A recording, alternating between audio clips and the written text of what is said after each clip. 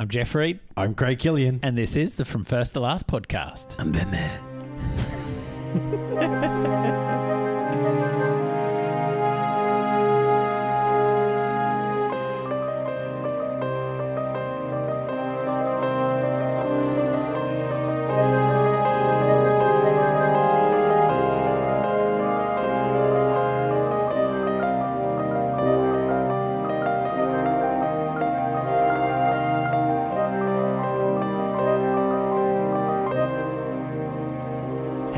This is the From First to Last podcast. It's a podcast where my friend Craig and I, we get together each week. We work our way through a director's theatrical filmography from their first film all the way through to their last. And Craig, this season, it's our eighth season. Eighth season. I know. I channeled my inner Mike Tyson. That's a horrible season. I'm going to eat your children in this season. Strangely, we watched an episode of How I Met Your Mother that featured Mike Tyson last night. I watched this horrible thing where they interview people in the street about Mike Tyson and he comes out right behind them. And, you know, he's like interviewing people and some people go, oh, Mike Tyson's crazy. And he goes, do you really think I'm crazy? And the people shit themselves as you would. Mike Tyson. I love it. The episode of How I Met Your Mother, someone was looking after their friend's baby and they weren't very good at it. So the baby was crying. So Mike Tyson came out of nowhere and offered to hug the child. And he's like, she just needs a cuddle. And they end up at a strip club together, Mike Tyson, the baby, and this person. So very funny. On a horrible note, you ever seen Mike Tyson talk about his child when it passed? No. It's one of the most hardest hitting things in the world, man. Oh, man. Where he talks about like he was just so angry, he just wanted to like beat up everyone and everything. And then suddenly he got put in the, I assume, postnatal areas. Yeah. And he was there with other parents who had just lost kids and... Wow. It's an amazing story. And you see him, he cries and then apologizes later for crying. Oh, I'm sorry for crying. But it's a horrible story, man. You should... By all accounts, like post prison Tyson seems to have had like that journey that only something hard and isolating like prison can bring on. If you hear his upbringing, obviously, bearing in mind he's a convicted rapist. But yes. If you hear about his upbringing, basically, the man had nothing but his anger. Yeah. You know what I mean? And it got him everywhere in life. Yep. Too many places. You know what I mean? And yeah. It's really weird. It's really weird. I love that we're not talking film at all at the moment. So that's a good segue, man. Segue, man. Violence has an impact on you, whether it's in sport or not. That's exactly right. And we are going to talk Tim Burton's most violent film to date. Exactly. But I also listened to a podcast the other day which featured Robert Downey Jr. and he talked a little bit about how incarceration shifted perspectives for him and how I actually had no idea how long he spent in prison. It was 18 months, wasn't he? He did 3 stints and the last one was almost 3 years. Oh, shit. I didn't know that. Huge, right? Christ. So I'd like to see the prison, though. Well, he actually talks about, like, he said... I guess there's no good prison. No, that's exactly Unless right. You're in and I don't Denmark. think... He actually said... It's true. Have you seen the little Denmark pods? They're fucking pods, man. They actually sell those in Sydney as Airbnbs, man. You're fucking... well, he talks about the fact that his last sentence, the judge actually threw the book at him. Yep. To make an example of him. And he talks about the way that it was the only time he ever felt safe was at night when the bars closed. That's like the only time, because then he knows, he said, you know who's in the cell with you? Yeah. And so your cellmate, you build a trust with over time and you just know that you're going to be all right with that person. But outside of that, it's just like terrifying. So. Yeah. See, I'm not a brave man. No, me I'd either. slut up straight away. I'd just be walking around on my knees. Come on, boys. Oh, my goodness, Craig. Hey, you got to do what to do to survive, Jeff. You do. Right? You got to do If I got to get a couple of hits on my back, I'll do it. Come out and see my family again. Oh, goodness me. Things have got dark. And rightly so, Craig. How did we get that's weird ass conversation already? Oh, no. Mike Tyson. Mike Tyson. Thanks, Mike. Well, you, Michael. actually, it's the fact that I ate a Reese's peanut butter cup before starting. Sure. I was struggling to speak. But we've actually, it's very fitting, actually, because today is a very dark turn for Tim Burton. Oh, that was good, Jeff. Yeah, you like Yeah, that? fucking oath, man. Thank you. After 8 seasons, man. Yeah. There's some Look, things come naturally now. Well-oiled Flintstone machine we are, aren't we? But last week, Craig, we had a fantastic time talking Beetlejuice. I should say last episode, not last week, but last episode we talked Beetlejuice. Really, I think if there's one thing that's standing out so far for me with Tim Burton is his ability to really have a clear Tim Burton voice from the get-go. And I actually strangely thought he was darker earlier in his career from memory, but that's not the case. Do you know what I mean? There's more whimsy to his films than I anticipated. So Beetlejuice, I remember almost being not a horror, but like so incredibly dark. I think he has, and it's obviously very rightfully so based on his earlier, student films, you would call them student or early films. Yeah. He has a very Hans Christian Andersen, Brothers Grimm type things to him where they've just got that. They are dark. You can't help but remember the dark. Yes. But you also you see how like it's still light and it's whimsy. Yeah. But there, for some reason, you go, oh yeah, I just remember that scary bit. Hey. Well, I think tonally, I expected it to feel like Batman feels. Do you know what I mean? True. Because this is, you would say. But even Batman seems different. What's so true, Craig? I really want to get there later. And I want to get about the sequel, what I expect. Yeah. But, yeah. Yeah, we'll it's so funny, isn't it? I'll say this very much from the get-go, and we'll touch on it a bit later on, because I know that we can't talk Batman without talking other Batmans. Other Batman. But for me, I guess what I now know as, let's say Matt Reeves is the Batman that came out, was that this year or last year? I can't remember. Maybe this year? Yeah. They're all melding into one now. COVID year. But, like, tonally, I almost expected to go back and watch Tim Burton's and feel the same. Yeah. And it surprised me the tone that we got. I'm thinking that we're thinking tone-wise. Yep. That's my thought. Yeah. And it's always that one picture of just Danny DeVito with the oil running out his mouth. Yeah. But biting on a nose. Yeah, but we'll see. Yeah, I'm really excited. I think he goes for darker greys, but I'm excited to figure it out. Me too. So we talked Beetlejuice, had a great time in our last episode, and this week brings us to 1989 for Batman. And I'm very excited, Craig, because Batman Returns, I'll Tell the Tale, is a big important film for Jeff Reed's film-loving life. But what's pretty crazy here, Craig, and we're gonna get into this pretty deep soon, but Beetlejuice is released in 1988, and Batman is released in 1989. So there is a little over a 12-month turnaround between films. Serious? That's impressive. Yeah. So he must have obviously got the Batman gig before Beetlejuice came out and became a hit. There's so much to talk about here, Craig, but he actually didn't get a green light until about 3 weeks after Beetlejuice was released. Oh, okay. So Burton was developing the film, not really got to casting or anything, and really had to basically put the jet engine, as we see on the Batmobile, on the production to get it going. He's already doing promotions with most of the actors. Yeah. So let's take a look at what's been going on for Tim Burton post Beetlejuice, because really there's not a lot of turnaround time in that for him to be like, in the past we've talked about he's gone off and done a little bit of television, done some consulting here and there, but really there's no rest for the wicked, so you could sort of say, Craig.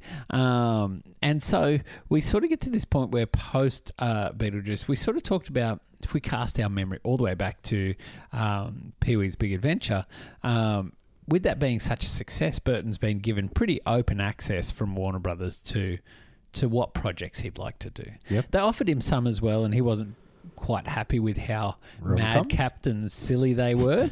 But one of the projects that they offered to him was to work on a reboot of Batman. Yeah. Now, for the general public, Batman is still a very popular comic character, but really there hasn't been anything Batman in the sphere of pop culture Yeah. since those 60s television. So you could imagine this is a big shift tonally to what they're going to go towards. Oh, yeah. It's when it happens. it's a reset. Yeah, and so this journey that the film actually takes, and actually the journey the character of Batman takes, is really fascinating. And so we'll sort of touch on that in a moment, Craig, but Burton jumps at the chance to make his own Batman. However, the studio weren't too sure about him being given the green light straight away, because really his debut film is the thing that they're giving him access to this project for. Yeah. So he's not really a tried and tested director. Oh, yeah. Especially such a big property. That's exactly right. And I guess we have to also contextualize a little bit here, which is, I don't know if it is a big property at this stage. I know from a comic book perspective, yes. But like if we think about Batman now, right, it's essentially for a director, if you got given Batman to make these days, it's like a holy grail film. But I think if at the time there were very few films that were, well, there were very few superheroes that were known. Yes. Really only two. Yeah. And one of them was a hit movie. Yes. So Superman was just, a hit. I don't know. We'd probably get into friggin' Last Hope here or whatever it was. And so the only one after that is Batman. Yep. Like, obviously there was Spider-Man, but Spider-Man was at a stage where, it'd just be incredibly hard to do. Yeah. Yeah. And so Batman, I think it had potential. It had so much potential. You can ground it in reality. Yeah, exactly. So financially it makes sense. Yeah, it does. It does. And I don't know if at this time Warner Brothers owned DC. I don't think so. Yeah, exactly. So I don't think so. I assume that they've probably got a rights deal sitting there at the time. Yeah. Which probably ticks over and could almost tick out. So From my research, it's pretty late in the piece that they get a rights deal. Oh, really? Yeah, so it's quite fascinating, actually, and we'll get there in a sec, Craig. So we've got to sort of remember that at this stage, Burton has had a huge financial success with Pee-wee's Big Adventure. Yep. People didn't expect it to be as popular as it was, but it was really popular. But he was still yet to prove himself as a consistent director. Yeah. And again, a film like Batman needs a budget, Yes. and you don't want to chuck $20-30 million at a director who's on their second film. Who's only done Pee Wee Herman? Yeah, that's exactly right. You know what I mean? Like, Yeah. I'm sure there's some executives who are like, how do you jump from Pee Wee Herman to Batman? Yep. Yeah, and I'll tell you, the general public had the same questions. Oh, friggin' no. But it's funny in hindsight, that's what people, smart people do. They, Yes. and you look at Christian Bale, and Yep. look at Heath Ledger. Yeah. Remember the drama that Heath Ledger when he was Joker? Yep. Yep. Yeah, and we'll touch on that a bit later too, Craig. Oh, yeah. There's so much to draw on here. There's there's now Twilight as Batman. Yeah, that's exactly right. That's exactly right. So Warner Brothers allows Burton to develop the Batman project, but don't give it a green light. So essentially he's told he can go out, he can make a script, start doing some concept art, but really he can't start doing that pre-production like your sets, your casting, all that sort of stuff until a bit later on. So he's developing this and really decides that he's going to go off and pursue another project because this isn't happening yet. Makes Beetlejuice. Beetlejuice is a massive box office success for Burton. Yeah. And obviously Warner Brothers, they start thinking, oh, hello, we could be a bit Scrooge McDucky and have our cash eyes. And it's also a bit darkish too. It definitely shows that he's not all light and fluffy. Yeah, exactly. That there can be that menacing edge to it. There's a bit of grittiness Menace to is Beetlejuice. probably better. Yeah.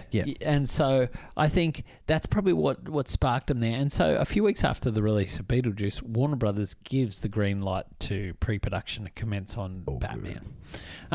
Now, usually around here on our episode, Craig, we'd probably take a moment, we'd start looking at the cinematic landscape of those days in 1989. But I thought, before we really get into what happens for Burton and what's going on in 1989, I thought it might be a good opportunity to actually really have a dive into the history of Batman himself and the character's own journey to screen, sort of up to 1989. We'll touch a bit on life beyond 1989 as well. But I just thought, as I started researching Batman and the journey it's taken throughout media, it's actually really fascinating because both the characters of Superman and Batman are one of the first cross-platform media icons. Yeah. And I think that's probably, when people talk about, they're just superheroes or they're just comic book characters, people forget that we're talking about characters who at one stage were comic book characters, newspaper strips, they were on the radio, they were on the television, they were in the cinemas. There's so much going on at once. What people don't realize is, especially when it comes to Batman and Superman, is they automatically recognize these people. And it's even before they were gigantic, because they're archetypes. Yes. You know what I mean? Like they're archetypes. They're the gleaming hero and the man for vengeance. You know what I mean? Yeah. You just see them everywhere, and they're the same person, whether they're wearing a friggin' cowboy hat or a friggin' star-spangled shield. Yeah. You know what I mean? Yeah. They're the same personalities. Yeah. I love it, Craig. So the character of Batman, just like Superman, is nothing short of iconic. It really blew my mind as I started doing the math too, because I was writing down, the first issue was released in and it started dawning on me that in our lifetime, we're going to see both Superman and Batman reach 100 years old. Damn. That's crazy, right? That is crazy. And so Batman and Superman have been a part of popular culture for like almost 90 years now. And I just thought for the purpose of the podcast, we could really go into the history of comic books with Batman. But you could spend years diving into all the different story arcs and iterations of Batman that have taken place. Incredible. Same with Superman. But so for this, we're primarily going to focus on Batman's media appearances, such as television, film, radio, those sorts of things. So in 1939, a little bit of history here, Craig, Superman became a massive hit for Action Comics. The rise of the superhero through Superman led publishers to begin requesting other superheroes be developed to make appearances in future comics. Bob Kane was one of those artists who was asked to come up with a concept. Yep. And he drew we have to really state, Bob Kane is considered comic book royalty these days. There's probably no bigger aside from your Stan Lee. He has a bit of a dark shade on him. There is, which I'm sure you're going to go into. Yes, I did avoid it just to sort of get lost in things that weren't Batman. You know what I mean? It's sort of true, but it's very Batmanish, the shade on him. There is a lot of. But hey, Stan Lee has the same shade on him. If you look into it, it's just been washed through the MCU machine. Like it has, you know Very what I mean? cleverly. Like if you ever, I'm sure if you got one of the greatest writers and creators, Jack Kirby, and you asked him about Stan Lee, it wouldn't have been nice stuff. Yeah, so there is a little bit of that. It was the 30s and 40s as well. Totally different time. So basically, Bob Kane draws a sketch of what is deemed a Superman-like character in a red suit, black tights, a small black mask, just a little one covering his eyes, and with big wings spanning out from behind him, big black wings, and a title underneath it that said The Batman. Now, he said that the wings were actually inspired by Leonardo da Vinci's ornithopter, which is the flying device that Da Vinci designed. And so Kane goes off and shows the sketch to his frequent collaborator, Bill Finger. Finger suggests maybe you should make the mask a cowl and change the wings into a cape and give him lots of dark, ominous tones to his suit. And so they went for that, and Batman was born. really. So he makes his appearance May 1939 in Detective Comics number 27. In the case of the Chemical Syndicate is the first ever one. And I've actually got a couple Batman omnibuses that has all the Detective Comics ones in there. They're super fun to read, actually.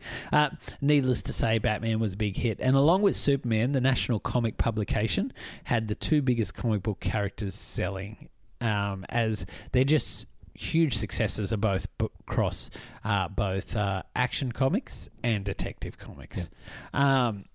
Now, as World War II begins, Batman starts to take on this sort of, and you read it in the comics, this political sort of bent. He became a bit of a propaganda machine, part of the machine, and really starts. There are issues where he actually encourages people to get in and purchase war bonds to help out. And Superman's the same. You know, Captain America was the same. That's exactly right. They're part of the Allied sort of propaganda machine. Now, the writers decided after a while that they didn't enjoy the fact that this was happening to Batman. And the times were quite dark as well. So what they didn't want was that readers would not be able to escape during a dark time. Yeah. So I actually started driving it to be a bit more silly, lighthearted, more juvenile in their approach to storytelling and the villains that they brought. So Batman sort of evolves and shifts through that. Now, by 1943, Batman moves from being solely a comic book character to get his own strip in daily newspapers. Awesome. So in the same year, Batman also makes his first appearance on the big screen in 1943. Oh, really? In a 15-part serial called The Batman. Now, Batman was played by a gentleman named Lewis Wilson. And I'll pop some photos, actually. It's really cool of him up on the social media when this episode's released, Craig, because he's quite, I'd say, Hollywood-land-esque in his physique. He's very much that 40s leading man. Big jaw, quite handsome. George Reeves. Yeah, very much so. Very much so. Sort of a... I've just had a mental blank. Oh, sort of like a George Reeves cross Gene Kelly look. Ah, okay, yep. So that's what he sort of looks like. Now, interestingly, at the time, censorship laws didn't allow for characters to be vigilantes.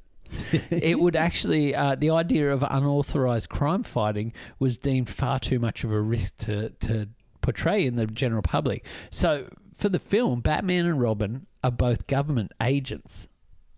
And it's set during World War II, where Batman and Robin discovered that a Japanese agent named Dr. Daka is operating in Gotham City, and they must stop him at all costs.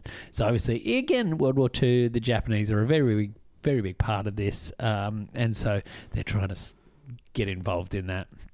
Now, in 1945, Superman had his own radio program called The Adventures of Superman.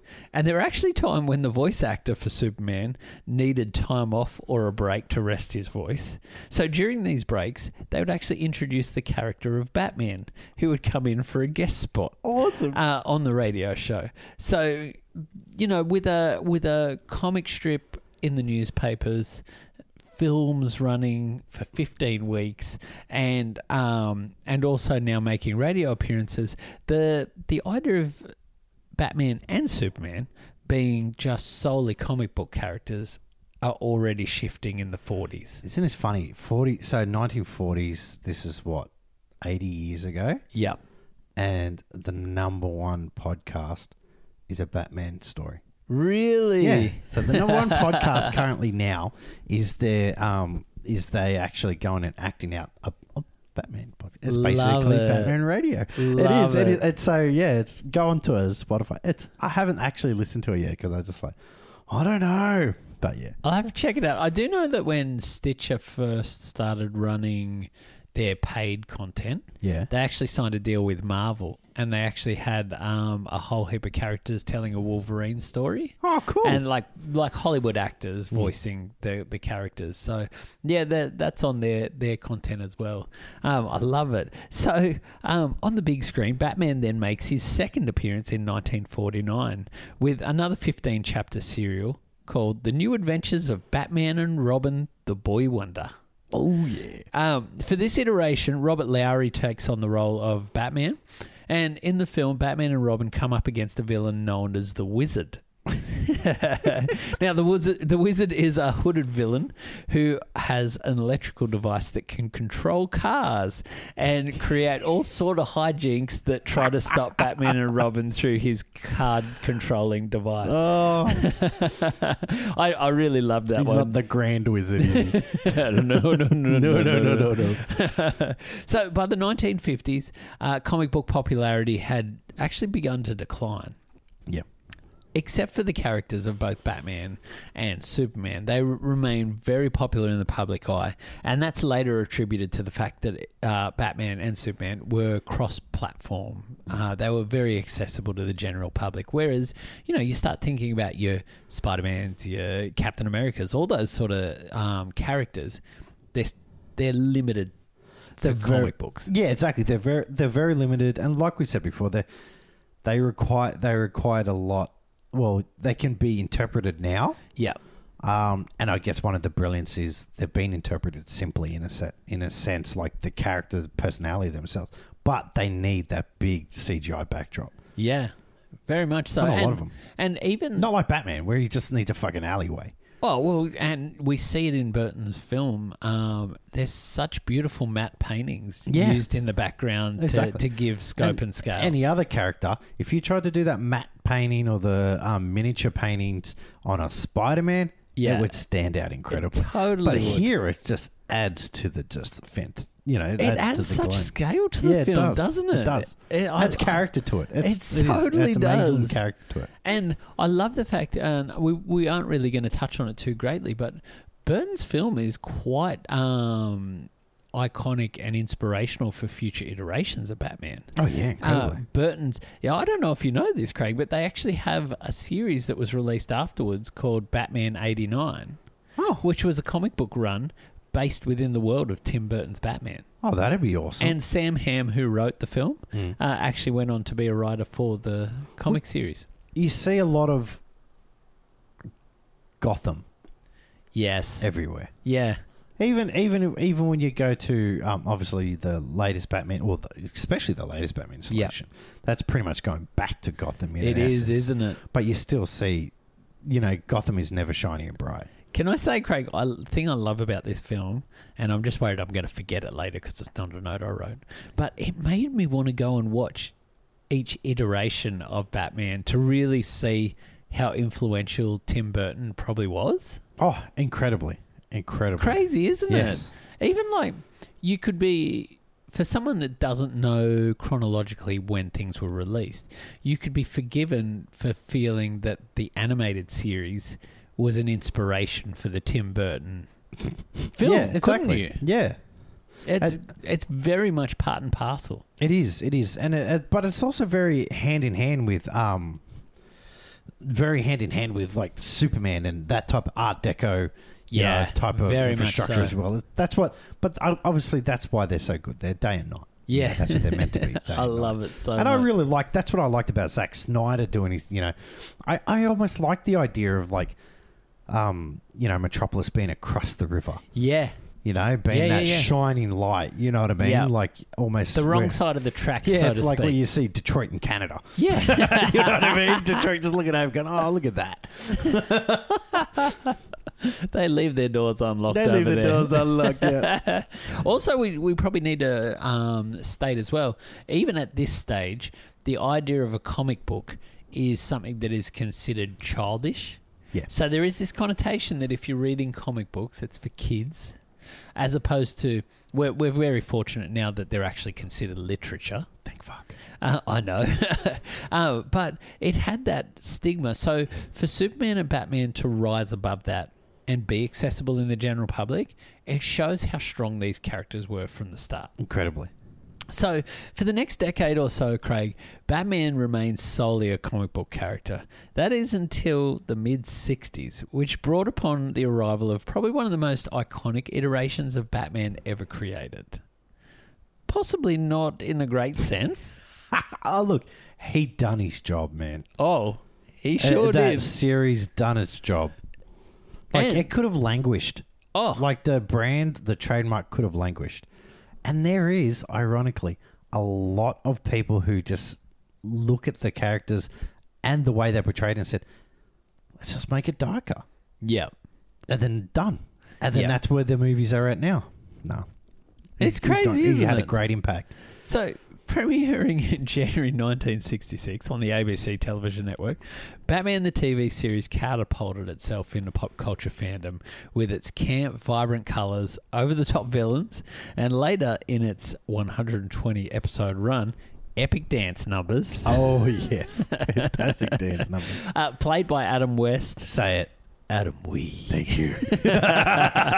Batman featured the greyish blue and black coloured suit that became quite iconic. Mm-hmm. Also, a bit of a purplish tinge started popping up towards the back end there. Ironically, in the comic books, it's very much in the comic books. It is very much so. It is. The comic books. It's not really as black as a lot of the movies make No out. way. It is that colour. It's just, blue and grey Yeah. is very much the colours of the traditional Batman. Yep. Sort of like the same way people feel about the yellow and maroon Wolverine.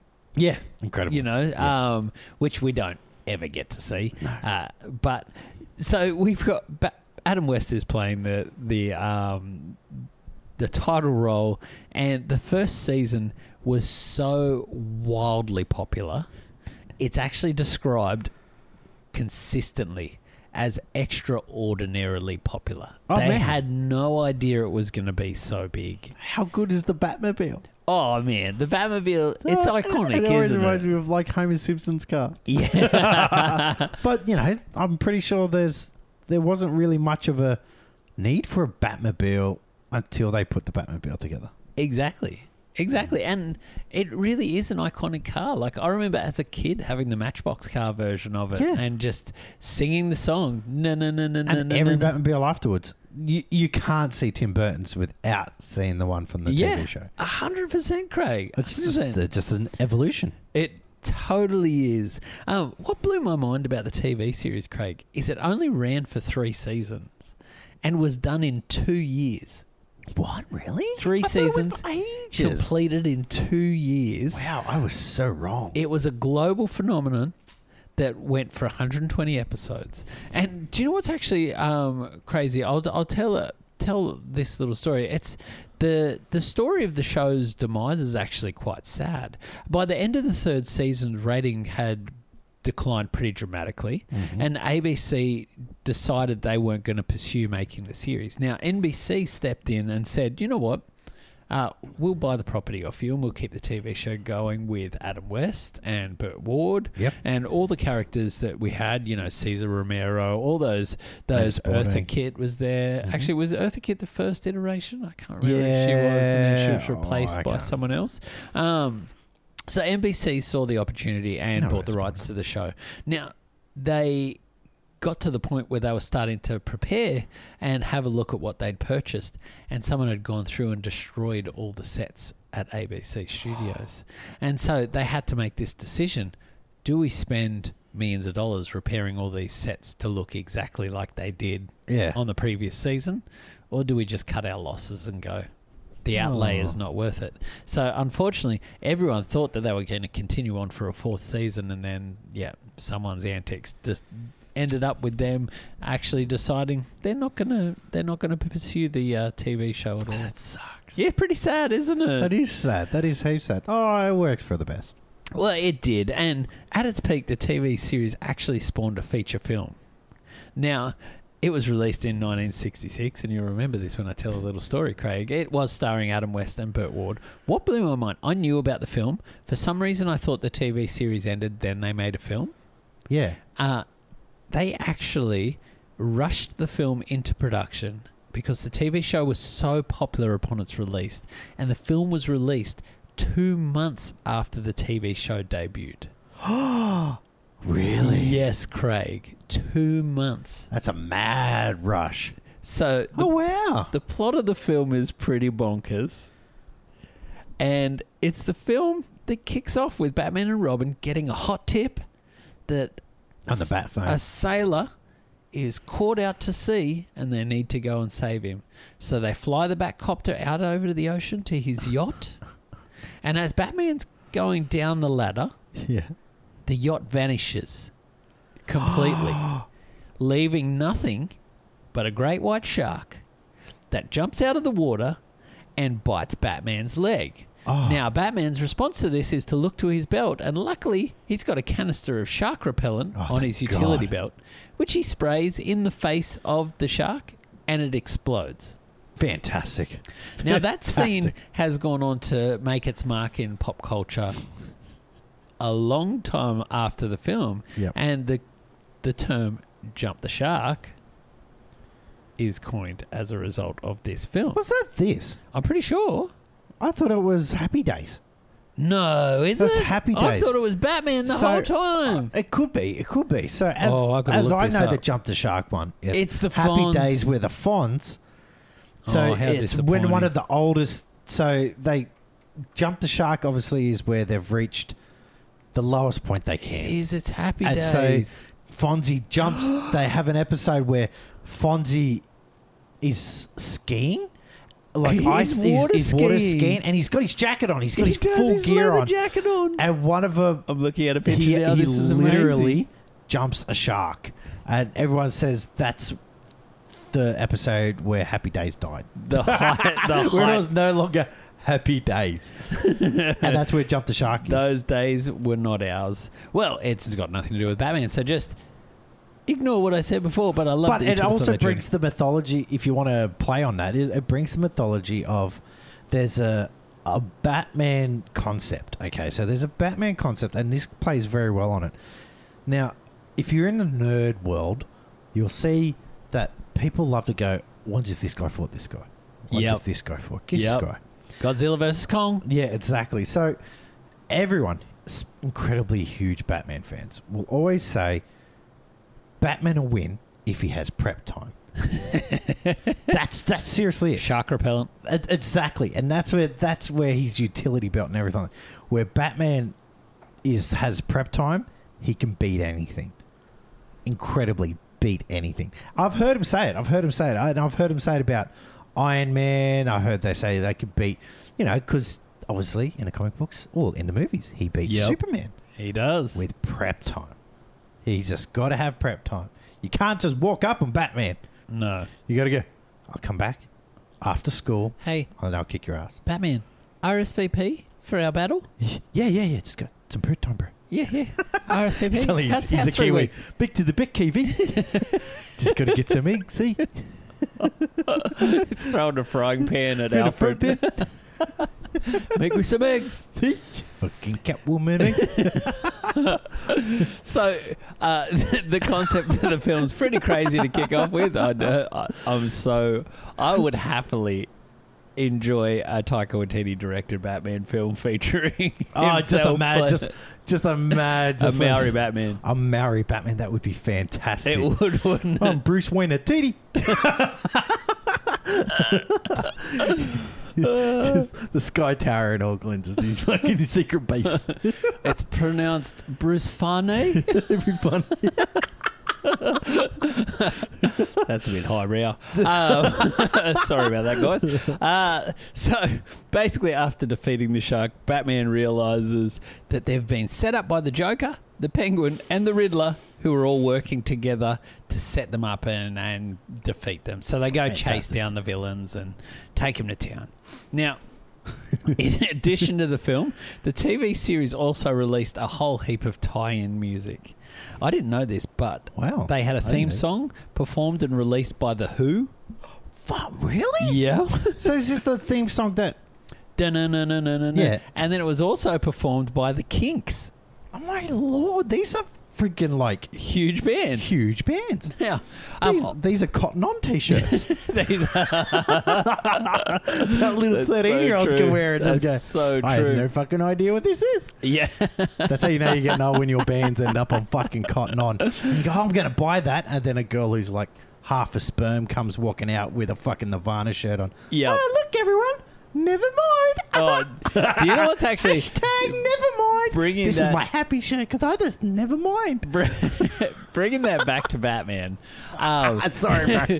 The usage of something in the way in The Batman, Yeah. Matt Reeves as the Batman, there are so many. I work in a high school, currently working with Year 7s. Shout out to my crew in Year 7 and 8. They asked for a shout out this week. So shout out. How yous doing? Hope you're keeping things smooth. The people who need to hear that know what I'm talking about. But Keep it smooth. The amount of times I hear those kids sing Something in the Way every day, but laden with irony, as if it's like a meme that they're singing, is incredible. And it's really the power of this character that is like, Batman is just generational, like multi-generational. Seriously, as much as I joke like the old man thing, I'm fucking glad that Nirvana's on a shirt. I can buy it for $10. You know what I mean? Like these, and this goes the same with the comic books. You know how you say it was nerdy. You know, back in my day, when you'd have to order it and it'd cost so much, and now they're just on Kmart frigging clearances, and I love that. I love it. I fucking love it. It's more accessible, and it's more easier for me to go and watch these fucking films, man. Now, I have to also put a little apology out to everyone. At the time of recording right now, you can probably hear it in the background. There is an insane amount of rain happening here in the studio. It's literally what the news call a rain event. Yes. Craig has braved the rain. I've stayed in my beautiful warm house. Yeah. Craig walked across Jeff's beautiful warm house. Our front yard, which was pretty much a swamp. I swam. There's actually, Australia has some insane flooding in regions at the moment. Yeah, stay safe, guys. Yeah, stay safe. Please I stay feel like, safe, man. Do you know what's funny is I feel like people will be able to listen to past seasons and just map the different events of Australian weather we endure. Oh, but it's just it's just hard, man. You know what I mean? Like, and how normal it is. There's we've had episodes where like, bushfires this week. Stay safe, everyone. Yeah, stay safe. Heat wave. Stay safe, everyone. Diseases, viruses, kangaroo plague. Oh, koalas. Koalas. So another interesting little musical release in conjunction with the television show was an actual album featuring songs sung by the cast members. Oh, yes, indeed, including songs called The Riddler. Oh, and awesome. a whole heap of others. And Adam West performs a song himself, a country-inspired tune called Miranda. Now, Miranda writes? I have no idea, Craig. But what's amazing is the amount of times Adam West performed this in his full Batman costume. So I'm going to try and track down the song so I can pop it on the socials, please, Craig. Please. But yes, so he has performed. Now, following the TV series, there was an animated TV series called the Batman Superman Hour. The series featured hour-long episodes and ran for 34 episodes from 1968 through to 1969. And the voice of Batman during this was a gentleman named Olan Soule. Olan Soule. I think it's like Alan, but Olan. Let's call him Olan. Olan Soule. Olan. Olan. I knew you were going to have Alan. Fuck, he hated that. Did he? Fucking hated it, man. Alan. Like, he was just the nicest guy, but that was his trigger. That was his trigger. And you go, Alan. Oh, no, you're not Alan. That was a classic, wasn't it? One of the greatest. That's like one of those first ever viral videos. Yeah, and it got emailed to everybody. BBC World like documentary. Voicing over David Attenborough stuff. Alan. And there was that one like gopher that would pop up and just scream really loud. I love that shit. So good. I'm going to watch that later. I know. So, aside from remaining a global comic book phenomenon, we really didn't see any new versions of Batman until 1989 when Tim Burton's film starring Michael Keaton was released. Now, in the world of comic books, though, Batman really starts to establish himself as a premier character. Yeah. Coming out of the 60s and into the 70s, the character takes a number of different story arcs, progressively getting darker and darker, and seeing the introduction of some iconic villains, which we'd not actually seen before. So you got to remember, like, nearly 40 years before we get the first version of the Joker. You also got to remember these are the ones who grew up on Adam Wee. Yeah. And then now, it's like what we see now. Yeah. It is, you know what I mean? Like, you know, your Jon Favreau's, your Dave Filoni's, your Kevin Feige's, you know, all these people are the nerds of this years Yeah. who are now in positions of power to make it properly. Yeah. You know what I mean? Totally. Who push past the executives and go, you can't fucking do that to Batman, man. Yep. And say, and it's the same in the comic book industry. Yeah, totally. They actually finally have control to take that in a place they've always wanted to take it. 100%. And the 70s see that start to happen, Craig. They introduce characters such as Ra's al Ghul. Plus, it's a dark fucking time. It's a taxi driver Yeah, time, man. this is true. This And so they really start to focus on Batman no longer being a dynamic duo with Robin. They start focus on him being more of a solo vigilante. Which is Often good. sort of hunting down sort of dark terrorist style villains. Yeah. As opposed to like needing to be a detective. Yeah, child endangerment. Yeah. Yes, it's a risk. It's a Child risk. slavery. Batman did occasionally team up again with Robin or Batgirl, but sort of the late 70s when we start seeing Robin become Nightwing and have his own story arc as well. So the shift also saw the tone of the comics continue to shift away from those 60s camp memories that the TV show instilled. But that doesn't mean that because we haven't seen anything through till almost the 90s, that there weren't attempts at bringing Batman to the screen. Oh, yeah. And Womp during womp. the next decade, after the ending of the television show, Adam West actually continues to work on various TV show roles as cops and all sorts of things. But behind the scenes, he really wants to keep being Batman. And he tries pretty darn hard to bring Batman to the big screen. Fuck, it's Adam West. He's going to talk about Batman again. Fuck. Sorry, can you move tables, please? Can we just... Oh, Adam! How are you, man? I have an idea. Did you get my script? Did you get my script? And then Batman Now, dances. he's got different suits. Different Sequence. sequence. Now, Urban Ryan Cowboy. Adam West has this interview with Rolling Stone that is phenomenal, Craig, where he really goes into detail on some of his ideas to bring Batman movies continuing on. I bet you they're like Kevin Smith's ideas. Oh, I'm going to let you in. Oh, please, I've let got his me. quote. So one of the crazy concepts that he explains to Rolling Stone was Bruce Wayne had basically retired to his ranch in New Mexico after having cleaned up Gotham City. right. Most of the main villains were in madhouses or penitentiaries. So I invented a new supervillain called Sun Yat Mars, who was so heinous he inspired to spring... Sorry, it's so silly. Who was so heinous he inspired to spring them on one horrible stormy night, making them his minions, called Marsies. Moreover, he was kidnapping college kids from all over the world, taking them to his zombie satellite, which was very alien looking, and they were marched like Dracula, filing in long lines into these terrible machines that sucked their brains out.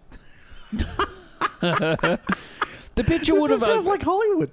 It's crazy, man. It's crazy. The picture would have opened with Bruce and his girlfriends, plural, Bruce and his girlfriends out riding horses in the moonlight, and they come across a mutilated cow's carcass surrounded by burnt grass. You don't know whether or not a spaceship is involved. It's all very mysterious. Meanwhile, Dick Grayson has become a signing medical intern somewhere. He's chasing nurses around with his guitar, the Bruce Springsteen of Mercy Hospital. Oh my god! I think he's better going towards Nightwing. We reunite and end up conquering all those guys again. Oh god! So there was the first film iteration. Oh man! Adam West attempt to pitch. Now Adam West is still on drugs. very much Fucking so. oath, man. He's still on drugs. He's cashing that ABC money. Oh man! This isn't the only crazy Batman film concept that Adam West attempts to pitch, Craig. Another was, and I have to say, Adam West reaches a point where he realizes that he has no chance of getting the rights to make a Batman film. So he's like, so what can I do? Well, you know what I'm going to do, Craig? Oh god! I'm going to reinvent the character of Batman to become its own property. I'm going to call it... Don't. Superbat. Oh fuck off! Oh my god! Oh, please tell me there's got to be a YouTuber who's made this, man. In West's words, I also wrote a thing called Superbat when it was clear I'd never get film rights to the Batman character. It was a hybrid of Batman and Superman. Oh, really? Oh, fuck. Really? Who came from another galaxy, but he now lives in a vast cave. This is awesome. So, Adam West is trying pretty hard to hold on to that Batman character that he so awesome. dearly loves. And that's about as far as he got. Actually, later on, he would, in the 90s, get to voice Batman again in animated shows. Oh, God. But really, that's the closest to being Batman he ever gets again. Oh. Now there is a what if, an Elseworlds one where Superman's ship lands in front of the Waynes, and the Waynes pick him up before they have Bruce, and he becomes Batman. Really? Heaps That's cool. dark, man. Heaps. That's And cool. it's an awesome suit too. Oh. Like an awesome full Batman. Like he has a full face mask. It's full Batman, but he has a full face mask instead of just over his nose. Oh, I love And it. he just burns the fuck out of people with his like X-ray vision. Or something. I'll have to check it out. His That X-ray sounds vision. so yeah, cool. I've got it Craig. at home. I've still got it. Oh, I'm going to have to borrow that off you. It sounds super fun. Now, in the late 70s, DC Comics found a popularity of Batman had begun to decline, so they began looking to develop a new feature film sort of bring Batman back into the public eye again. Their idea was... well, not DC Comics. At the time, I think it was NBC had the rights to animated series. They weren't really doing anything with it. So they decided they wanted to make a direct-to-TV film called Batman in Outer Space. Right.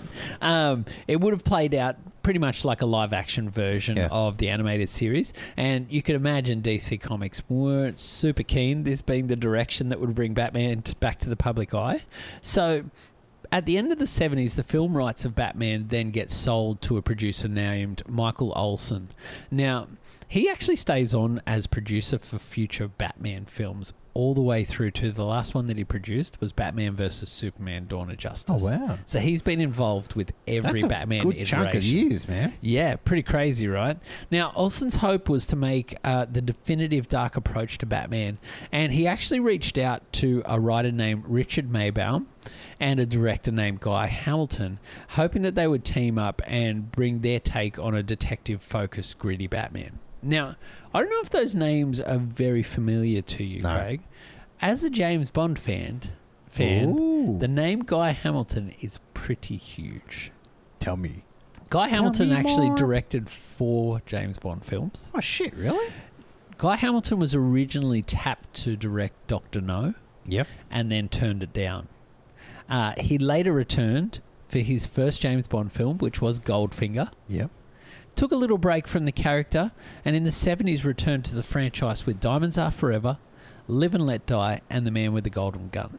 Oh, wow. So that's Guy Hamilton. I have a little bit of tidbit for you later. Oh, do you? A Bond tidbit for you Oh, later. I can't wait, There you Craig. go. I'm Just reminded me excited. of that shit. Now, Maybaum also wrote a number of Bond films, including the ones that that Guy Hamilton had worked on. Now, Hamilton... So, sorry, write or adapted? Or same? adapted. I'm just thinking because I don't know which ones. I don't know enough of the Bond franchise. A lot of the which ones times they were adapted drawing from the novels. And which one were... Okay. Like pretty much all of them up until like maybe... I think Quantum of Solace was even a book. I don't know. Casino Royale's a short story that they adapted. Okay, but great. really, like, they were not writing from scratch until very recent. Okay, got you. Because there's quite a number of books. And actually, I started reading Casino Royale in the Christmas holidays, and I haven't returned there. I should now. I'm on holidays for another 2 weeks, but it's actually a fantastic read. Oh, is it really? Yeah, it's really great. So digestible for how old it is. I really enjoyed it. Now, Hamilton passes on the project, and the reason was that he actually had agreed to be the director of another DC Comics character. Yeah. Guy Hamilton was actually the first choice director hired for 1978's Superman the movie. Oh, wow. Crazily, Hamilton actually had to pull out of directing Superman the movie Thank fuck. because he had tax-related issues he was actually in tax exile, which meant that he was not allowed to return to the UK for more than 30 days, which was where they were filming Superman. So he actually ended up being replaced by Richard Donner as a result. The film version was frequently turned down. Now, this film version that Michael Olsen was working on was frequently turned down by studios too, who didn't like the idea that Olsen was trying to have a gritty version of Batman made. Yep. They all wanted to be versions of the 60s television show. Okay, yeah. So the 60s stigma is really attached to the property. Of this. Yeah, 100%. So Olsen is actually so disappointed by now that he decides he's going to write his own Batman film. It was named Return of the Batman, and the project was reportedly extremely dark and is often compared to the Dark Knight Returns comics run that happened. Yeah, Frank Miller. It was 6 years before Frank Miller's comic run happened. Olsen was then joined by producing pair John Peters and Peter Guber. And together they decide that what might be best for the Batman project is to take the formula used for the 1978 Superman and put that across. So they start pitching the film to a number of studios, and they pitch it to Universal Studios, who turn it down. And the film was declined by a number of studios, and regardless of this, they actually attend the 1980 Comic Art Convention in New York. Yep. And announced that they will be making a Batman film with a $15 million budget. This is without a studio backing them. Damn. Now, that paid off with Warner Brothers coming on board to finance and produce the film. And this is where the partnership with Warner Brothers starts, so in the 80s. And we'll come back to the cinematic journey a bit later in the episode because there are elements that start taking place here that affect Burton. Yeah. But the 80s also saw a really huge shift in Batman's tone from a comic perspective. Yeah. Because this is where it starts attracting writers who typically hadn't touched on mainstream comics. They were more independent writers. So you start seeing people like Alan Moore writing Batman the Killing Joke, or Frank Miller, as we've mentioned, writing The Dark Knight Returns. And it really starts to cement this new vision of what Batman the character is. Yeah. Probably you would say this is the time from a comic perspective where what we know as Batman today, that's where it's born. Yeah. And so the 80s are really, really huge. Now, something crazy I learnt here, Craig. I just really wanted here to take a moment to talk the comics because I'm a huge Batman comic fan. I love him so much. Here's some facts that I learnt to just state how big a character Batman is. Yeah. Now, to date, there have been over 16,000 individual issues of Batman comics published. Yeah. That's not without talking about crossovers, teaming ups, you know, all those sort of guest appearances. 16,000 individual issues, over 16,000. Batman has actually sold over 474 million single issues to date. That's amazing. That's nearly 500 million Batman comic books. Yep. Which is just crazy, isn't it, Craig? In addition to the success of the comic books, Batman goes on to have 10 different solo films, including the 2 that Tim Burton does. Batman also appears in a number of other films crossing over, like your Suicide Squad he pops up in. Has an animated standalone Lego Batman film, as well as appearing in the Lego films. That's hilarious. And would go on to be portrayed by actors such as Michael Keaton, Val Kilmer, George Clooney, Ben Affleck, Robert Pattinson. He's voiced by Will Arnett for the animated Lego films, and has also been in a number of TV series.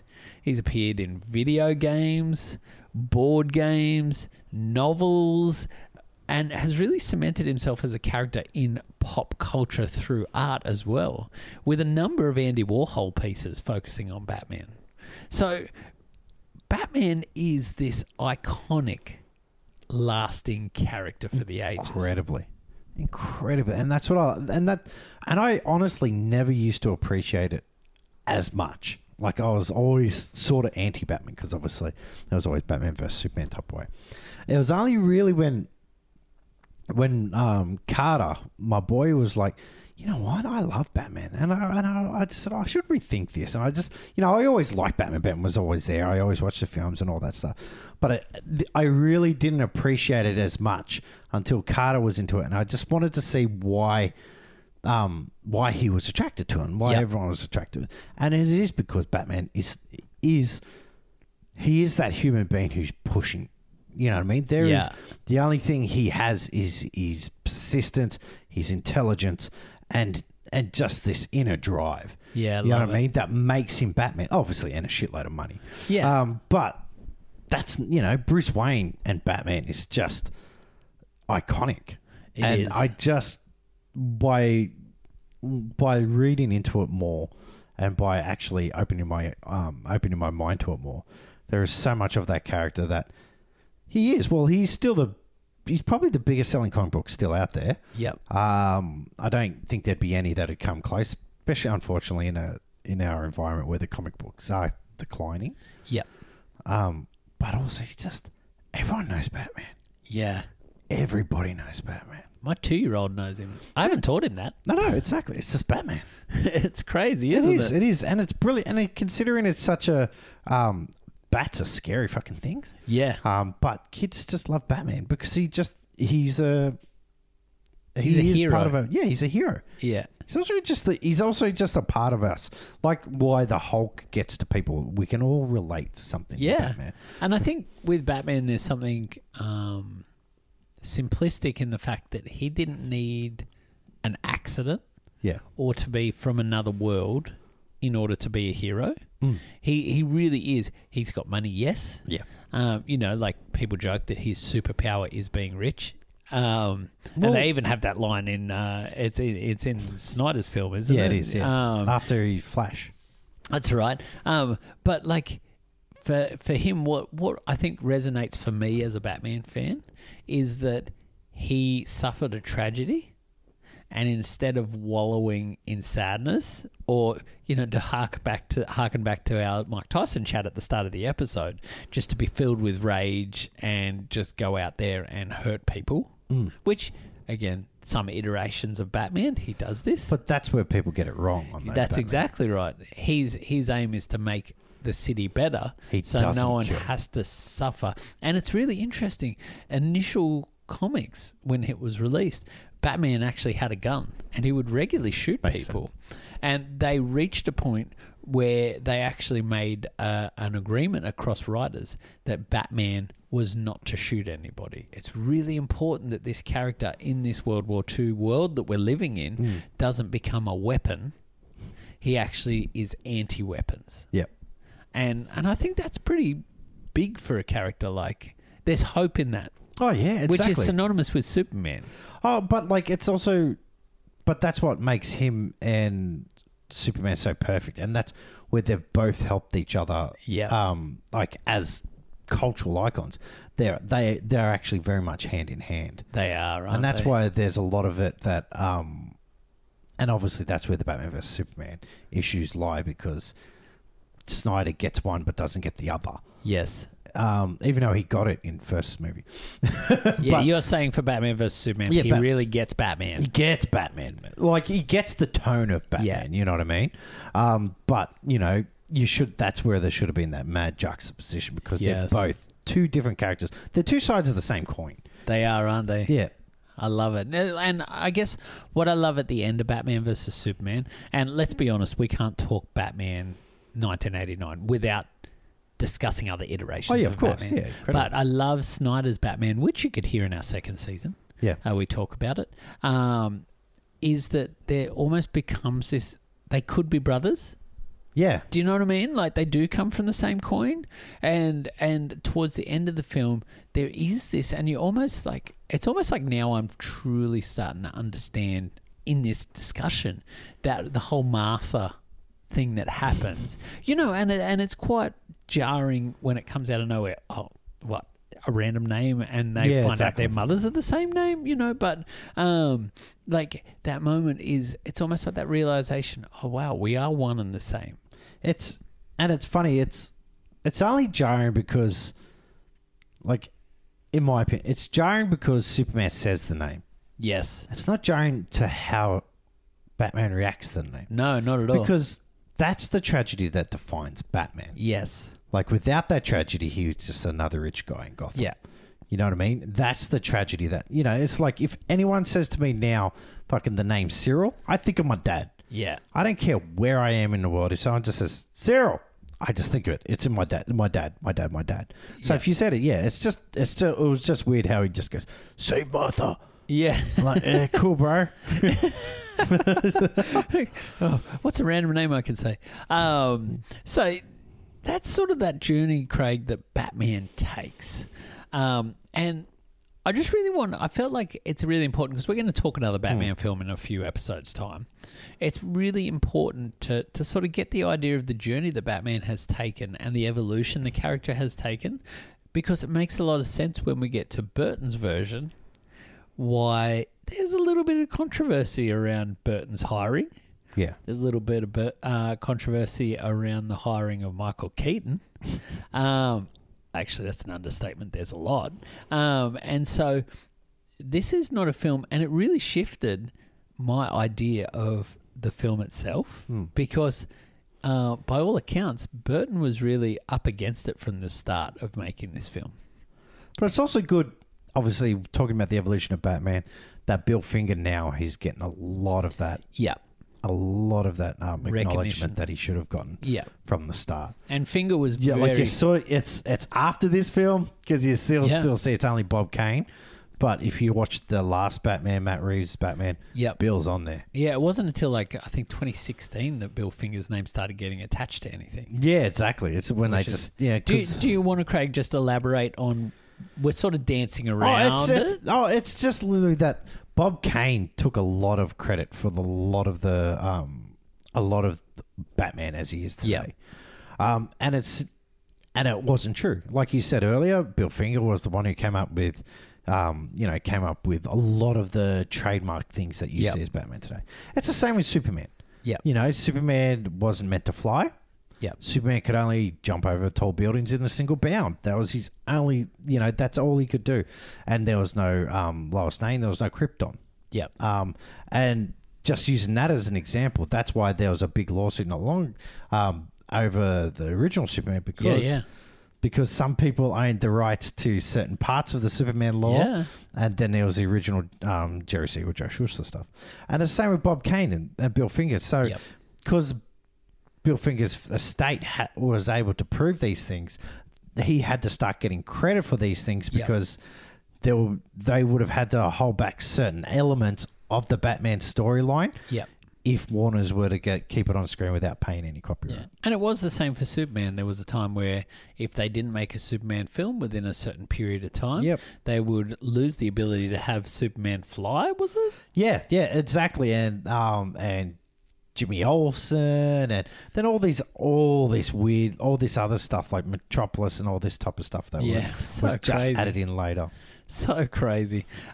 So Craig, now before we really start digging into the journey to screen of the film itself, I thought we'd take a little look. It's 1989. Let's take a look at what's going on in the cinematic landscape for 1989. It's the year to shine. It is. It's the year to shine. So there's not a lot of really... Well, there's a few little major events that go on in 1989 in terms of the film industry. One of the biggest one is Laurence Olivier passes away in 1989, which is pretty huge for the film community. Also in there, Sony takes control and ownership of Columbia Pictures and TriStar Pictures, which now we go on to learn that they become Columbia TriStar, an arm of Sony Pictures. Now, it was bought for $5 billion. Really? At that time? In 1989. Holy Lord. $5 billion. And there was a deal or not. Subsequent lawsuit that ended gaining another $1 billion. So there is a lawsuit. Lots of money being thrown around in there. Now, in terms of what the big movers and shakers were for that year. The Oscar darling for that year was Driving Miss Daisy. Oh, yeah. Yeah. Born on the 4th of July gets Best Director for Oliver Stone. Daniel Day-Lewis cleans up with My Left Foot. Jessica Tandy, Best Actress for Driving Miss Daisy. Denzel Washington gets Best Supporting Actor for pretty much every award ceremony for Glory. Love Glory. My Left Foot, again with Brenda Fricker for Best Supporting Actress. And Dead Poets Society gets Best Original Screenplay. Miss you, Robin. Also, Best Original Score and Song goes to The Little Mermaid. Alan Menken good on you, cleaning up. Alan. Hey, fun Alan Menken fact. The most Oscar awards for any living person to date is Alan Menken. We had a great interview with him. That was like one of my favourite interviews. I remember how excited you were. You were heaps. Oh, man, it was so good. It was about 3 a.m. He called me from France for Tangled. The Disney Tangled film. We had a great chat. Talked about The Simpsons, all sorts of things. Just a beautiful guy. Hey, it's like one of those dudes that you just want to talk again because he felt like your buddies. So let's take a look at what the 10 highest grossing films for 1989 were. Awesome. The number one film for 1989, Craig, was not Batman. It was Indiana Jones and the Last Crusade. Yeah. $474 million. Fucking love that movie. Me too. River Phoenix, what inspired casting for young Indy? Miss River. I thought Now, I lost you, boy. The number 2 film we are yet to talk about on this podcast, but we will be, Craig, in a matter of minutes because it's Tim Burton's Batman. Yay! The number 2 film, $411 million worldwide. Good on you, buddy. Hey, I just had a little memory zing pop up while I was saying that, Craig. Do you remember at McDonald's you could get the glass Batman glasses? Oh, hell yeah. Hell yeah. Yes. They were great, weren't they? Double wall? Ooh, I remember like proper glass ones. Yeah, no, like double wall, like there was a gap between the actual glass. Oh, and the front of it. Yeah. So great. Now, the number 3 film for 1989, we've actually talked about on this podcast before, Craig. We're going all the way back to season 1. Oh, Bobby Z. Back to the Future Part 2. Oh, dear. That's great right. film. It was a great film. I Listen love to that movie so much. Listen to the it. podcast. Go on, Listen go to get out there, listen. Now, number 4, Look Who's Talking was released. Fuck. I know. Number 5, Dead Poets Society. Fantastic. Amazing. Number 6, The Little Mermaid. Fantastic. Amazing. Number 7 was Lethal Weapon 2.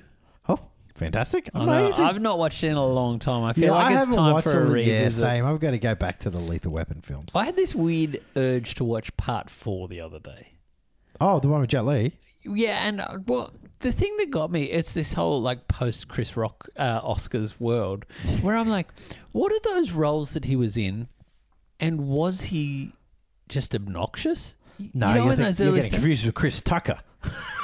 Was it Chris Tucker? No, Chris Tucker was those annoying roles. Yes, he was. He took what Chris Rock did and added another octave. I added, you know what I mean? Like, ironically, if you see interviews with Chris Tucker now, he's fucking hilarious. He has many funny stories. His Netflix special is really good. But yeah, Chris Rock, yeah, it was all that. It was all that, you know, black man in the back of a cab. Yeah. Black man in the back of a car. You think he's a perp? Look at this shirt. What am I? Yeah, you just go, okay, cool. I love it. So I want to revisit and just see how he was in those early days. Like, that's a big franchise to be a part of. That was a big franchise. So you literally had me worried that I'd like racially stereotyped. No. him, and It was Chris Rock. Good. Chris Rock for sure. Oh, yeah. Number 8, Honey, I Shrunk the Kids. Oh, wow. Ricky Can I tell you, I remember going to see that at the cinemas. Did you? I went to Charlestown Hoyts. Yep. It was the big one to go to. It was the only cinema in Newcastle to really go to that wasn't the cinema, like the Tower Cinemas in town. And next door they had all you can eat at Sizzler. Oh, really? Remember Sizzlers? Yeah. So my family, actually there were 2 really cool things we got to do if we go to the movies.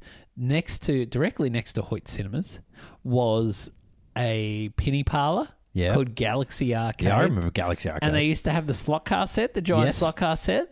So we used to go in there. You could do that for a little bit. Then we'd go to Sizzler. And I remember going to dinner. and the West Indian cricket team were all there dining. Oh, really? Yeah, and I remember my dad made me go introduce myself.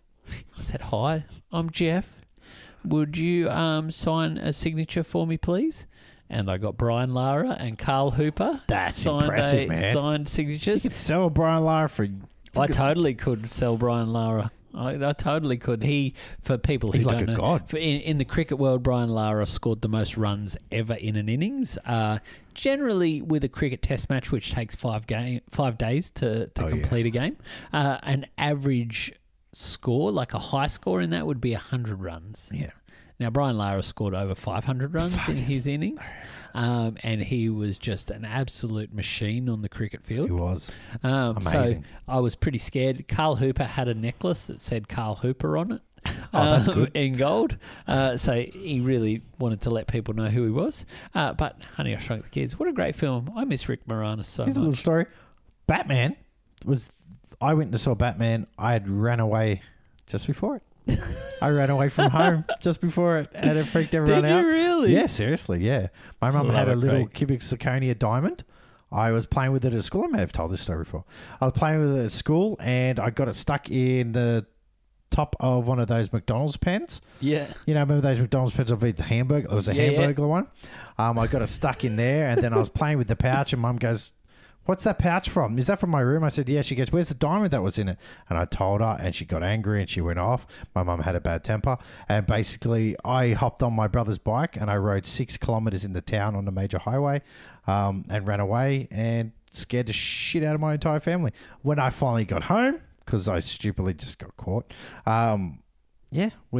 we all just, huge fight, got over, those family things. Yep. And we tried to settle Love it down it. and we went to the movies and we watched Batman. Tim Burton, bringing Tim people Burton together. brought everyone back together. That's right. A family, the Burtons together, raises curtains Yeah, I together. know. At number 9, Ghostbusters 2. Yep. Another great family film. That was a great family film. And at number 10, I never ran away for that. Born on the 4th of July was released. Oh, great family film. Now, also released, I'm just going to run through a couple films that were released around the time as well, just to show what else was going on.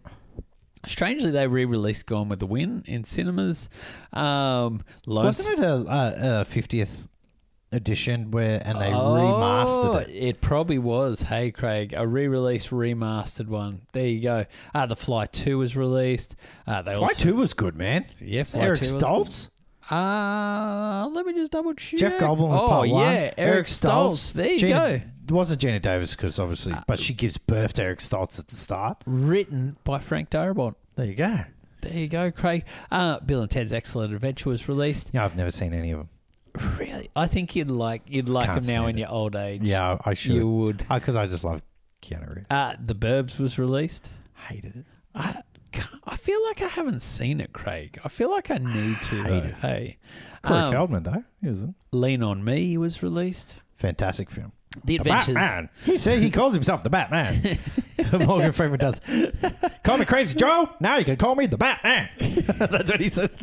The Adventures of Baron Munchausen. Loved it. Fletch Lives. Wait, there was a news story that popped up about that. Oh, yeah. Chloe Savini. Sarah Polly. Oh, Sarah Polly. Same about people. The Dangers. tall tales that were told to get her to have. It was more around the ideas, and it's a pretty serious thing to talk about. Tell us. It was around the whole fact that they actually knew how extreme the explosions were going to be, but they wanted a genuine reaction out of her. So they actually kept it a secret. And so the worst was that after it happened, she was so terrified that she needed her dad to be on set to calm her and then tell her she needed to go and do it all over again. And so it was just this emotional sort of abuse that she was put throughout the film, really taking advantage of a young kid. And That's horrible. That's horrible. I didn't actually realize it was that. Yeah, and so she talks about the fact that her family were huge Monty Python fans, so the opportunity to work with Terry Gilliam was something that they were very excited for. Yeah. I think it might have even been her first film. And so, yeah, she was just absolutely put through the ringer for that film. Never meet your heroes, man. That's what they say. That and is that time what I met they Bill say. Cosby, I still can't remember it. Oh, goodness me, Craig. Goodness me. What? I just can't remember. I don't know. I can't remember. Just had a cup of tea and that was it. A bit like Vicky Lane after a night on the town. Yeah, exactly. It was easy to poo the next day for some reason. It all just flopped out. I was like, oh, wow, this is really good. I don't know if that has anything to do with it, but yeah. It was just... Why does my mouth taste like weird woolen sweaters?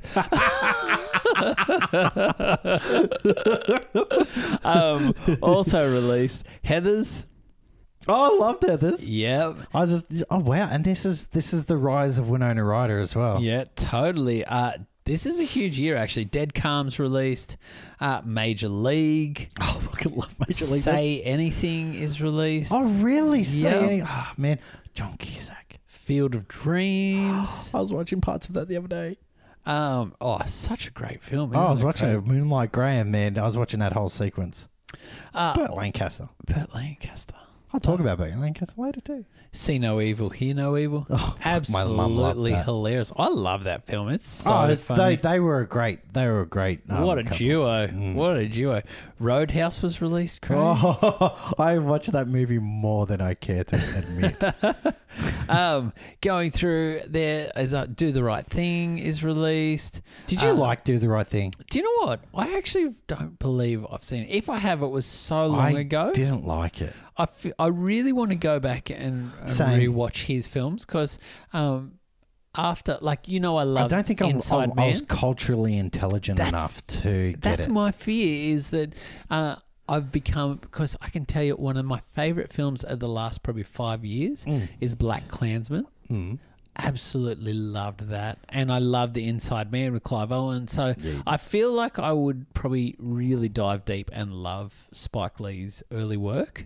I just need to really I give love it a bit of Malcolm love. X. I think that's amazing. See, again, I can't remember seeing it. Also released Weekend at Bernie's. Hated it. License to Kill. Yep. When Harry Met Sally. Fantastic. Yeah, Amazing. I love Turner and Hooch. Wow. Do you see the new? Have you ever watched the new TV series? No, it just, I don't know if I can. I can't Craig. either, man. I don't It know looks if I very can. like they got the same background. It looks like they got the same fucking dog too. They've yeah. done well. Yeah, the dog. But yeah, I don't know. He just sort of gets up my nose a bit, I think. I can't remember. What's he from? Well, he was in that show with, it was like a One of those Disney sort of Disney shows. Nickelodeon style okay. show. Yeah, I can't Josh stand- and Drake. I can't stand those fucking people. So, Parenthood, we've talked about that film. Loved Ron it. Howard's film. Great film. Oh wow, Keanu on a big Keanu, kick this same year. with Rick Moranis. The Abyss was released. Oh, Yeah. really? Uncle Buck. He's a nickel. Gnaw that thing off your face. Sex, Lies and Videotape was released. I only seen it once. One Can't of remember those it. films that traumatized me, The Adventures of Milo and Otis. I just talked to Carter about that today Did you? because he was watching some dog movie. Homeward Bound?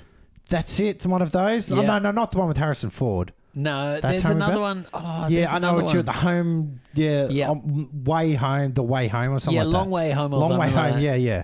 And he watched that last night with Brooke. Yeah. How And- did it go? And I never watched it. I couldn't watch that shit. And he's like, oh, it's amazing. You got to watch it with me, Dad. I said, okay, only if you watch Milo and Otis, which is the original. And then we agreed to watch also A Dog's Purpose, which is followed by A Dog's Journey, Dennis Quaid films. Yeah, okay, yeah. Yeah, so I know we're the going ones to get into some weird dog movies. Don't now. do Marley and Me. Oh, I fucking It'll can't flat stand out Marley. traumatize him. Marley me, nah. It was all about the tears, that one. Hey, Michael Mann released his first iteration of Heat in LA Takedown this year. Oh, cool. Yeah, Cool. it's a big year. Going through as well, there's a couple other ones. Eric the Viking, wow, remember that one? Oh, yeah, I remember Eric the Viking. So good. That was Terry Gilliam. That was a Monty Python. Terry touched on? Jones, Terry Jones. Tim Robbins, Mickey Rooney, No, Tim Robbins. Eartha Kitt. Oh, There you go. Fabulous Baker Boys was released. Didn't like it. But she was sexy as hell in it. It sure was.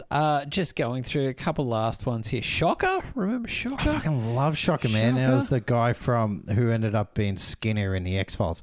He played the main bad guy. and it is still one of the best horror films of all time. So good. Steel Magnolia was released.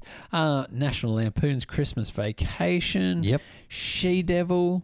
The War of the Roses. She-Devil. She-Devil was the... That's not the Liz Hurley one, obviously. No. Meryl Streep's in it. Roseanne's in it as well. Oh, my God. Yes, remember that one? remember that one. Oh, my God. Yes, and she steals... Oh, no, I'm getting confused with fucking... But with the other... What's that other horrible one? Ruthless People? No. The one that we did in Robert Zemeckis. Oh, Jewel of the Nile. No. Romancing the Stone. It has Meryl Streep. Death Becomes Her. Death Becomes Her. There you go. Yeah, I was getting confused with that. Fair enough too. And so Always was released, as well as Tango and Cash. So there's a lot of big films in 1989, Craig. So that's the cinematic landscape for 1989, Craig. And we've talked about a few films in that. So You know what I just realised now? what? That Kurt Russell and Sylvester Stallone did another movie together, but they were never actually on the same scene. Which one? Guardians of the Galaxy 2. There you go, Craig. Because I was like, There you go. they were a good matchup. They had great chemistry. I wonder if they ever did a movie before again. Oh man, I love Tango And then Cash. I thought, eh? yeah, Ego, Here's the Planet Ego, and... Were they in an Expendables film together? Oh, that's plausible. Is Kurt Russell in any of the Expendables? I think so. Isn't he? He's a CIA agent? I know he's in the Fast and Furious movies. He's a CIA agent in Fast and the Furious? Yeah, I think so. Okay, yeah. He's there somewhere. So, Craig, that's the cinematic landscape for 1989. It's a great year. Big scape. It's a big scape. What a big scape that is. Scape that is. Lots of great films, actually. Surprising thinking, like when I think about it, they're sort of like those comedies of my youth all took place in that time. Yeah, it is, isn't it? I guess, like we said earlier, it's just, those things that inspire you as a kid, and then when you're old enough, you're able to influence that. Yeah, that's exactly right. That's exactly right. So this is becoming part one of our epic Batman. It's coming a bit chunky. It is. That's is. right. It is. But just like Jeff and Craig in their 40s, it's becoming a bit chunky. Oh, yeah. But that doesn't mean we're not still sexy. No. We don't still got we it. still got the love. We just That's right. need a little break. That's exactly right. That's exactly right. Like old people, we Like need old a little people, break. yeah, exactly. So what we're going to do is we're going to cap this at part one this week. We're going to return next week, not next fortnight like our normal scheduled programming. Next week we'll drop part two containing the journey to screen of the film itself and so much more. Yeah, definitely. So in the interim, Craig, where can people find us? Oh, guys. Go on to Twitter or Instagram at FFTL Podcast. Love it. Or, guys, if you want to, go on from First to Last Podcast. We've actually got the page there on Facebook. Yep. Get on there, comment, do what all you got to do, like some stuff. Do it. And then, if you want to email us, go info@fftlpodcast.com or go to our webpage, www.fftlpodcast.com. Love it. Like always, subscribe, share us with a friend. Yeah. Get the word out there. Get a word. Write a review. Write us a review. Get that 5-star happening so more people can find us. Get that we want to love. get it out there. And while you're at it, check out Glee Coffee. Use that code FFTL. Damn good coffee. Get Damn your good discount. Drink some nice coffee. coffee. Oh, yeah. Winter blend is delightful. Oh, it I'm is just saying. So, from all of us here at From First to Last Podcast, we'll catch you next week with our part two. I'm Jeff Reed. I'm Craig Killian. And we'll see you next week. Bye.